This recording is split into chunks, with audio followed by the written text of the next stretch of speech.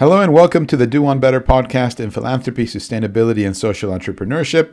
I'm your host, Alberto Ligi from London. Please click that subscribe button and follow us if you're not doing so already, and share with your friends, family, and colleagues as well. It makes a huge difference indeed. So today we have two wonderful guests on the show, Gemma Bull and Tom Steinberg, and we are talking about modern grant making.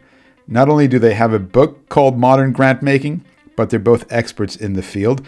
They have different backgrounds, and we're going to hear about the insights that they're bringing in that would be useful and that are useful for professionals in the world of grant making. There's been a lot of changes particularly over the last 2 years with the pandemic and so forth, about how grant making is thought about, trust-based philanthropy, the power imbalance between global north, global south, and so forth. It's just a million different things. So Tom and Gemma are going to give us a little bit of insight into how they see the world and hopefully some bits of wisdom that might be extremely useful for people in this space. Gemma, Tom, a big heartfelt welcome onto the Do One Better podcast today. Thanks, Alberto. It's really great to be here today. So obviously I'm Gemma and I'm one half of the Modern Grant Making team. Yeah, and I'm Tom Steinberg, and I'm pretty obviously the other half. Excellent. Well, welcome to Halves. We have a whole. Tell us a little bit about yourselves. Why are you experts in grant making? Sure. Well, Tom and I spent the last 2 years researching and writing what we hope is the most practical possible book we could for people working in grant making. And it's fantastic to have the chance to talk about it with you, especially when we know that lots of your listeners work in that sector. So quickly, a little bit about me. So while at high school, I went to and volunteered for LGBT plus youth group, so personally benefited from the support of nonprofits. This experience helped me to understand what nonprofits did and also gave me an insight into the vital importance of organisations working to promote human rights. Quite a bit later, this led to me undertaking a master's in human rights and working for different international NGOs in strategy and innovation roles. And after experiencing being a grant seeker and a grantee for kind of over a decade, and the highs and lows that can come with that, I saw a new senior job with somewhere called the National Lottery Community Fund about redesigning their funding offer to try and make it more open, accessible and community-led. For those that don't know, the National Lottery Community Fund is the UK's largest community funder, which awards around £600 million annually, so that's about $800 million. I ended up working there for nearly 5 years, latterly as the Director of Funding Strategy, where my responsibilities included building teams, leading hundreds of people, and driving a major redesign of the whole organisation's grant making, so across people, processes, systems, and culture. So I see funders as incredibly human places, not just mysterious black boxes that money falls out of. Great. And Tom, your background? Yeah, so just like Gemma, I have a career that's seen both sides of the grant making table. So way back in 2003, I founded a highly digital nonprofit called My Society. And that was back in the days when the internet was young and people were a great deal more optimistic than they are today that the internet might make the world better rather than worse. And I grew that from just me to nearly 30 people working in several countries. And in the process of doing that, I had a wide range of experiences of grant makers, from being at first absolutely a nobody, scrabbling around for like a couple of thousand to get started, and then later on to the land of great big foundations trying to have like straight-faced conversations where the numbers were in the millions, and I felt, like an imposter. And given in the middle of that, given that I was running a nonprofit that was really born in the digital era, I was endlessly struck by how easy a company like, say, Amazon makes it to buy things, and then by contrast, how hard quite a lot of the funding organizations I dealt with made it to get hold of the main thing that they do, which is, of course, funding. And eventually, after a bunch of years, I just couldn't ignore this contrast, this gap anymore. And I decided that what I really wanted to do was work on lowering the barriers that many people still feel when they approach funders and they try and access them. And it's in that process that I stumbled across Gemma, who was working with very similar values and goals. And here we are, a few years later, the proud parents of a little book about grant making. Yeah. What's the state of affairs with modern grant making today? How would you describe it? Yeah. So Modern grant making, why is it called modern grant making? Well, that implies that it may also include a critique of several aspects of traditional grant making. But before we talk about that, I think it's extremely important to state that our book is emphatically not another philanthropy is terrible tome to add to the growing pile of such books. The main purpose of our book is to be a practical guide for overworked grant makers who are trying to solve tricky everyday problems. And it's worth noting that while many professional grant makers do work for large philanthropic foundations, many others work for very different organizations like community foundations and government grant makers. So we're not just about sort of biggest philanthropic funders out there, but there is undeniably a critique in part of our book. And that's because our real goal with publishing Modern Grant Making was to put out a clear rallying cry for grant makers who feel in their bones that it's time for the grant making world to change and get better. Maybe, Tom, you can talk about why it needs to change.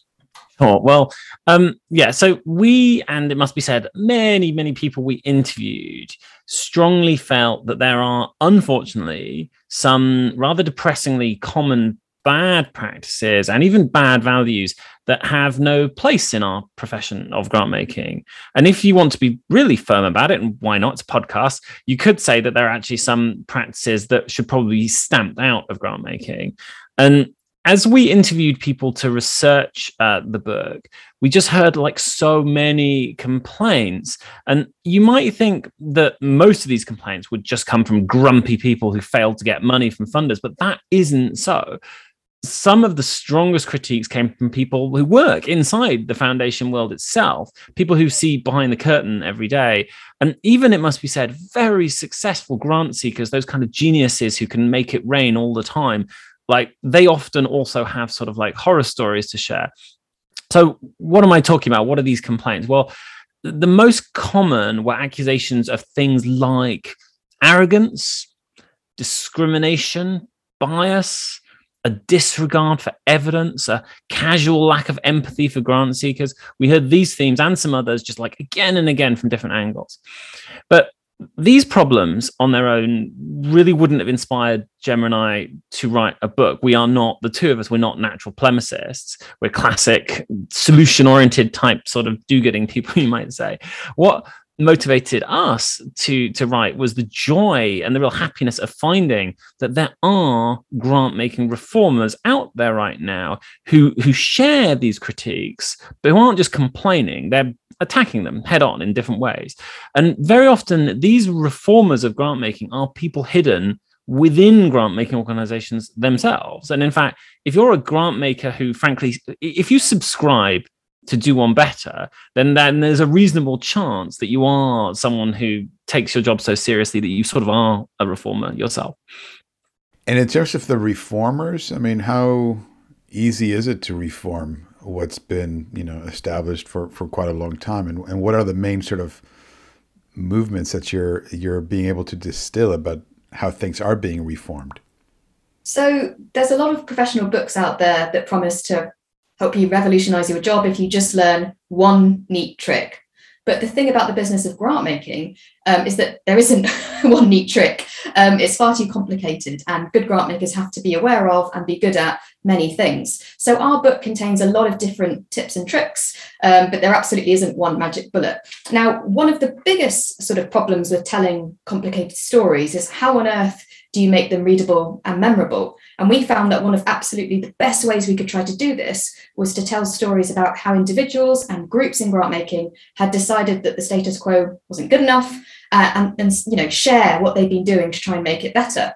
So overall, the book mentions really quite a lot of these kind of reformers and movements because they are interested in all sorts of different areas of grant making, from the legal status of US foundations to the way that randomized control trials can be deployed to generate new types of evidence of impact. So, for example, there are largely networked movements like #ShiftToPower, which ask difficult questions about rich funders working in the global south as part of what it does, to very focused, driven projects like Edgar Villanueva's Decolonizing Wealth, which has moved from a book to a whole initiative that is successfully persuading some institutional funders to hand over large capital sums to be run directly by the communities that are supposed to benefit. But for today, we want to mention just 3 groups and individuals that we think are frankly terrific, and that symbolize different but related reform movements all happening inside grant making. And Tom, maybe you can share some and I'll come in after you. Yeah. So first up, just as a kind of lovely example, is the international participatory grant making movement, which is represented by networks like there's a network called the Participatory Grant Makers Community. If you're on Twitter, you can go and find them. I think that they are at participatory grant making or participatorygrantmaking.org on the web. And in books, also like Letting Go, a relatively new book from two people called Massey and Roble, who have written a kind of like a guide to like what you need to know about participatory grant making and why it counts. And if you're not familiar, or if your listeners are not familiar with the jargon, this movement is advocating for a type of grant making where people from outside the walls of funding organizations, that's people who don't work for funding organizations, get to have a really direct say in where money goes. And this means, where people from communities get to decide how money is spent and what on, and where they get to really decide rather than just being kind of consulted. So Gemma, do you want to maybe mention another one? Sure. And then there's a different kind of reforming beast. There's the UK's excellent grant givers movement, which is a network for reform-minded grant makers, often at the more junior levels of their organisation, who want to bring attention to bad or retrograde practices to nudge and perhaps even kind of embarrass some funding institutions out of them. So they've been doing some amazing research and kind of survey work where they ask questions like, do your organisation's board members get appointed through a transparent process? Answer from a relatively recent survey was only 41% did. And another survey, which is mentioned in our book, Modern Grant Making, asked if people had seen actual bullying or harassment going on inside their funding organisation. 40% of the people who answered the survey said yes. So shocking, but also very motivating for us to want to do something about that. So we really love the grant givers movement because they are inside the grant making system and are a constructive, hardworking part of the system too. But they're sort of not consumed by politeness and the desire to never offend anyone. We think we need more of that if we're going to cast off some of the kind of uglier sides of traditional grant making. Tom, do you want to go for a third? Yeah, and so for just a third kind of celebration, let's talk about an individual rather than an organization institution. And I want to pick the wonderful Vu Le, who runs the non-profit AF blog and website. Now, me and Gemma, we really don't know Vu on a personal level. We just admire him from very, very far away. I say very far away because we're in the UK and he's in Seattle, so that's a long way away. But the role that he plays in the grant-making sector internationally as a constant truth teller, especially a truth teller to the US foundation sector, is just amazing. And in particular, he tells truth on issues of social justice and racism in American grant making particularly. And he's just a tireless champion for the idea of really trusting nonprofits and communities that are especially run by people of color, and put bluntly, just giving them the damn money and not agonizing about it. He's also incredibly consistent, is very funny advocate for his cause, and very talented at coining really catchy ideas that will go out there, like the hashtag crappy funder practices.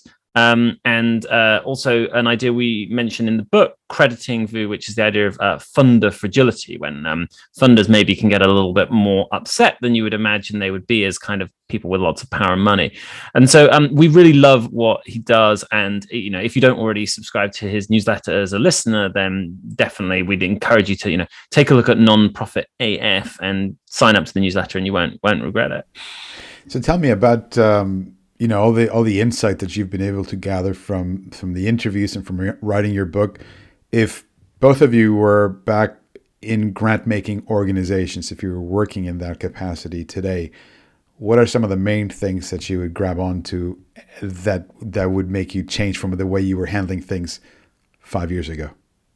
So in some ways, we obviously tried to manifest some of the things we really care about in the work that we did before. So you're asking here, you're pushing us to talk about things that maybe we would have not been so hot on before we went and talked to a lot of people. And so I'm just going to name sort of one offhand, which is we worked for an institution in which it was really quite difficult, possibly you might say impossible, to do much unrestricted grant making.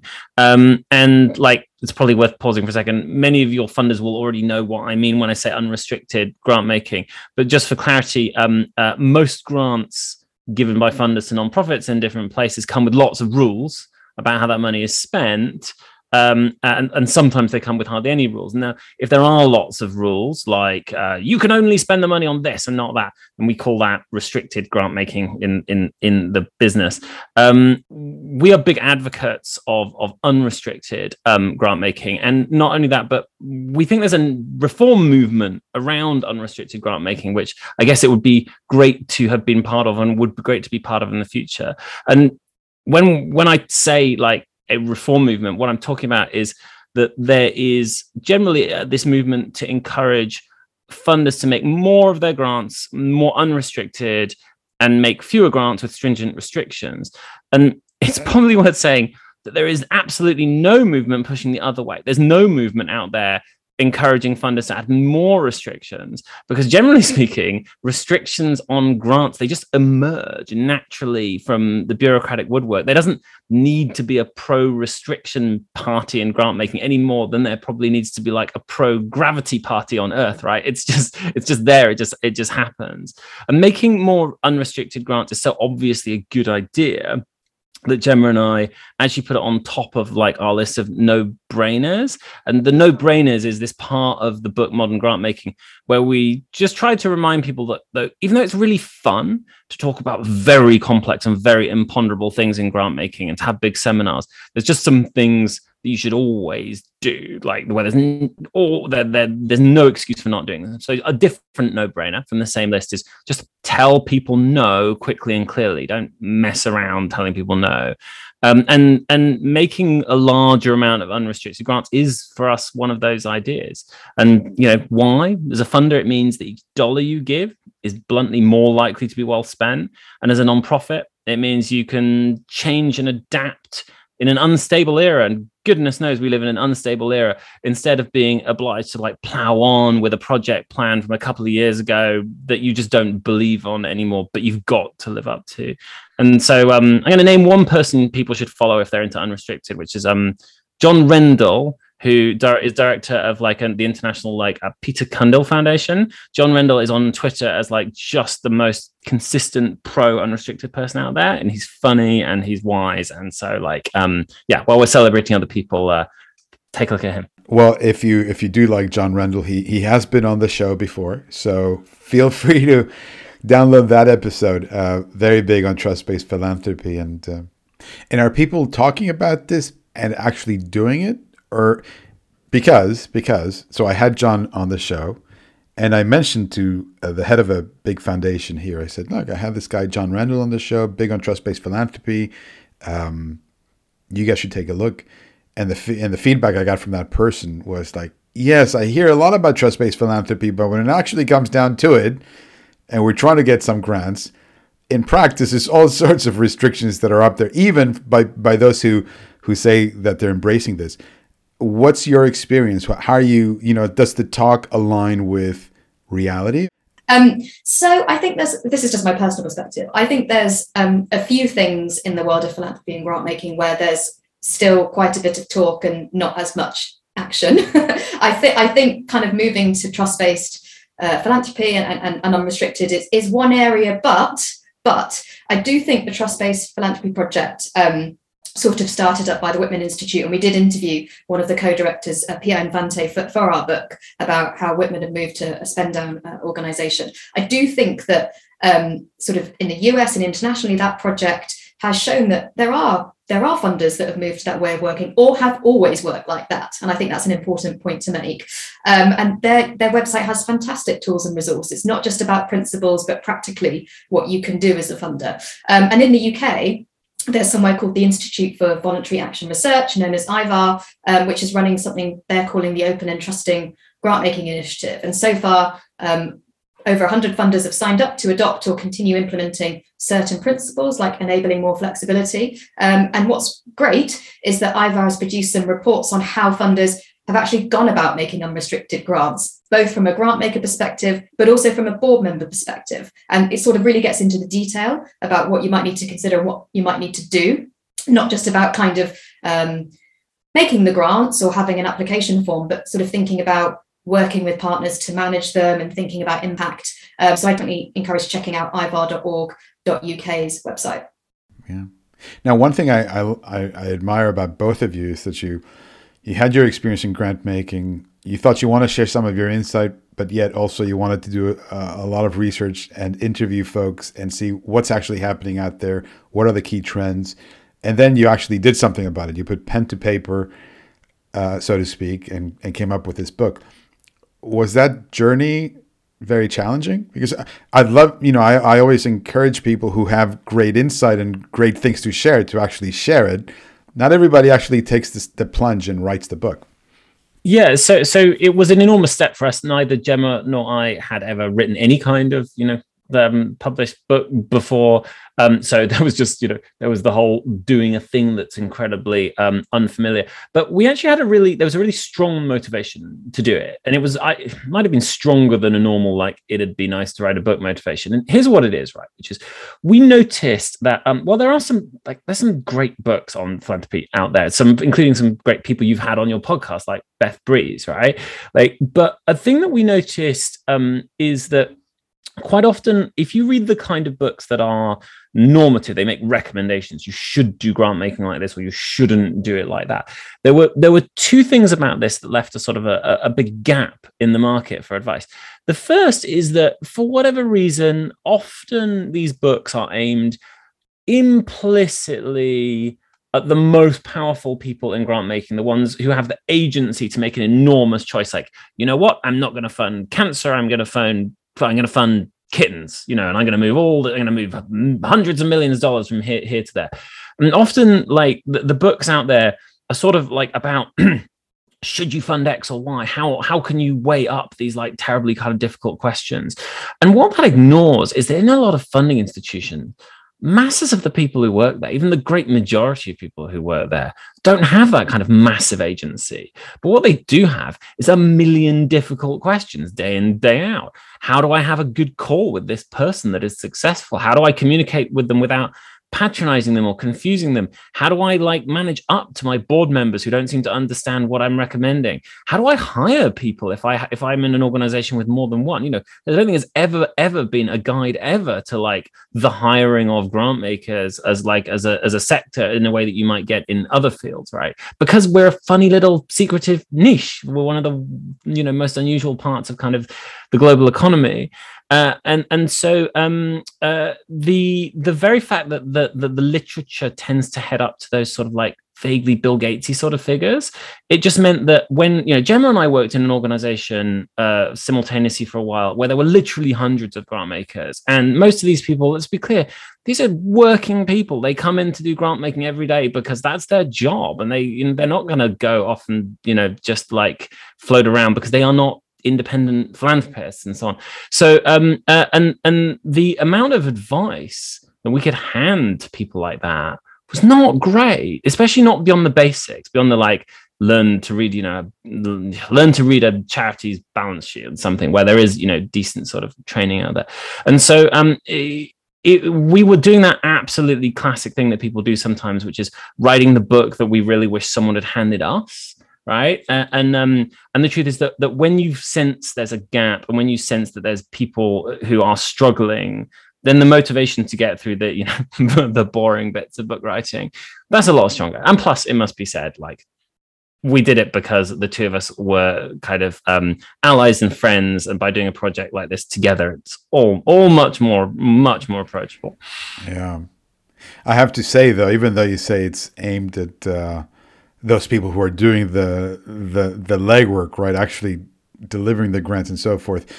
You're also being read by very accomplished philanthropists as well. And actually, a mutual friend of ours, Fran Perrin, when she was on the show, the second time she was on the show, mentioned your book specifically as a great resource that people should be reading.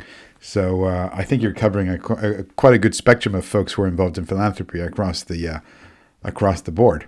Well, that is really nice to hear. And Fran is one of the real leaders in the world in relation to how foundations and funders communicate publicly what they do and how they be less secretive and how they be more transparent. And like, I don't know if anyone has ever done more for the business of just making sure that it is possible to find out which grants were made where, especially in the UK. And so, yeah, it's nice to hear. What can I say? It's very flattering to hear that someone like that would say those nice things. How are, I know we have an institute of fundraising, for instance. What's the flip side for grant makers? Where do you find that grant makers are congregating to talk around the sort of water cooler, let's say? Where are people sharing knowledge? Where is that happening? Where are the fora?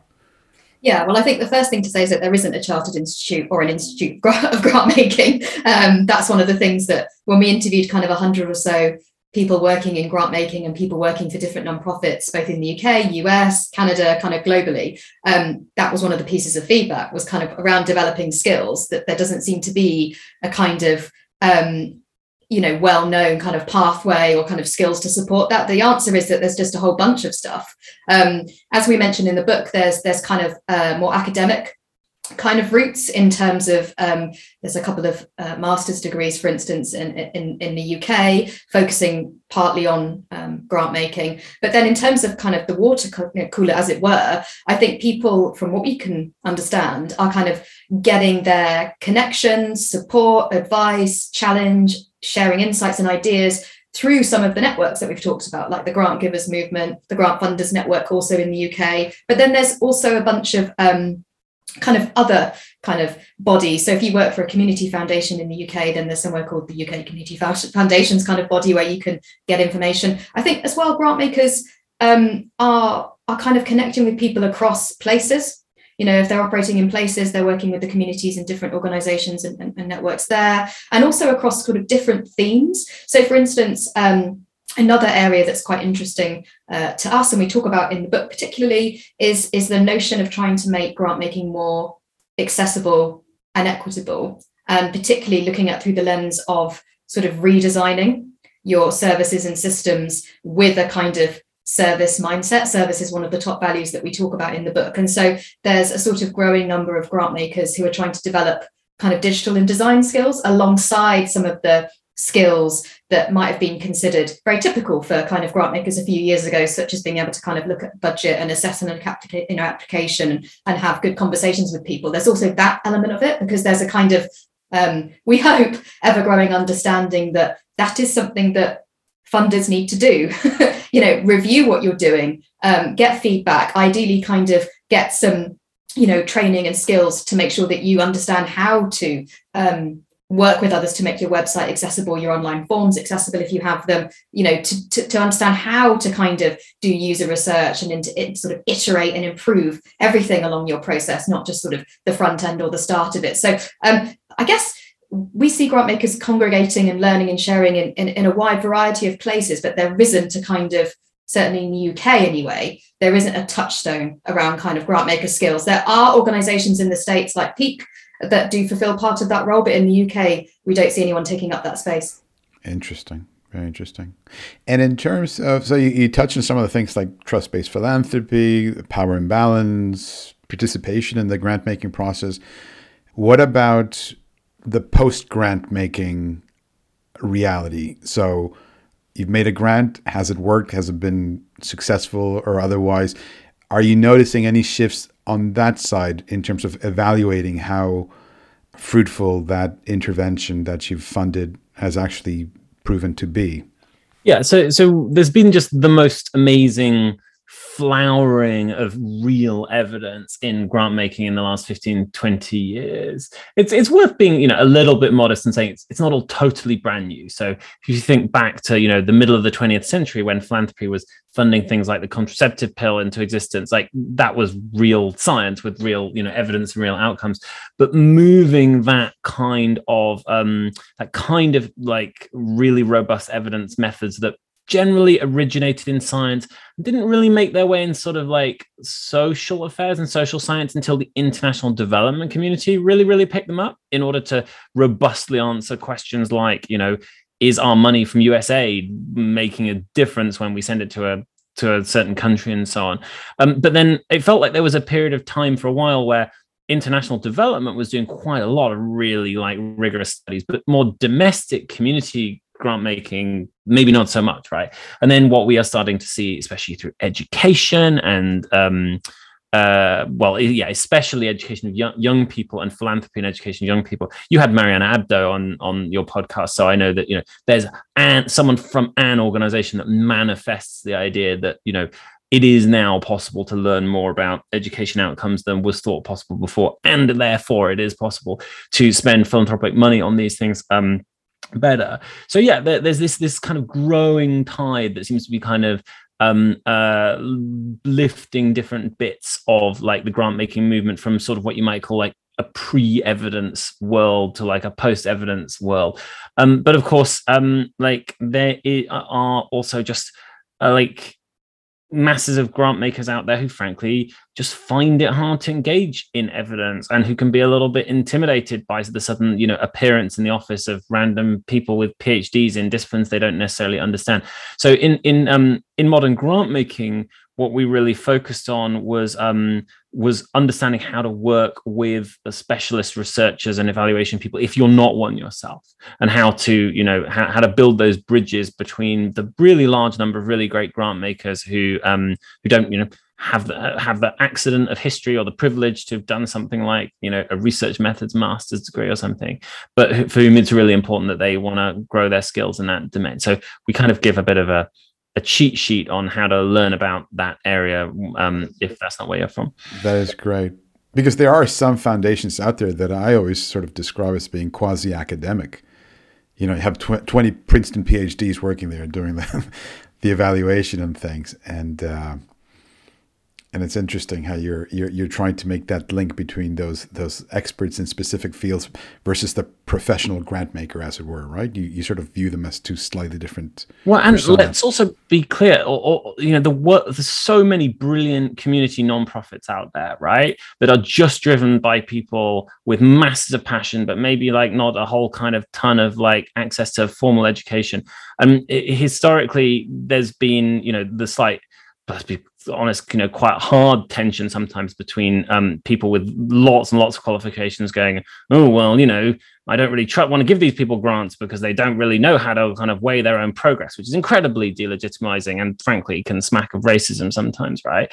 But the what does matter is not just despairing and going, there's just an enormous cleavage between these 20 Princeton PhDs and then all of like, say, America's kind of community groups.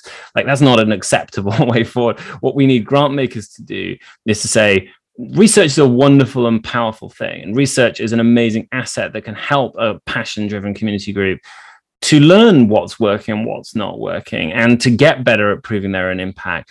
But the role of grant makers there might be to help organizations learn about these skills and concepts and people that are kind of quite new, and do it really, really respectfully, understanding that, just because an organization doesn't know all about randomized controlled trials doesn't mean that they know absolutely everything about their community. And so, teaching and learning together rather than imposing studies, that's essential. And I think basically every grant maker has to get what that looks like now. Yeah, there's also another dimension, just to build on what Tom was saying.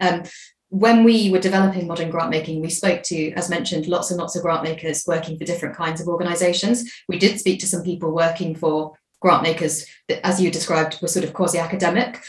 We did speak to people working for community foundations, but we also spoke to people working for, small family foundations or private foundations, and they might be the only member of staff or half a member of staff. And so we were really kind of trying to understand their needs and what they might want from a practical tool like modern grant making. And in that case, being able to have a kind of cheat sheet around, what should I be doing when it comes to kind of research and evidence, when it's just me and the board, how do we make good decisions? What are our, considerations and our options there? That was something we really took to heart. We didn't want to develop a book that was only relevant, people working for sort of the largest grant makers. Yeah, absolutely. So see, if you're listening to this and you're maybe panicking about the grant making process that you've been tasked to do, then at least you know that there's one resource out there that could help you with modern grant making.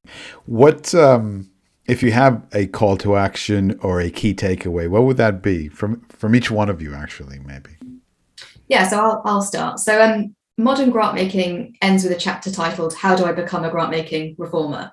This is because when we spoke with the 100 or so grant makers in developing the book, a key theme that struck us was the number of people who wanted to get involved in grant making reform, but didn't know where to start.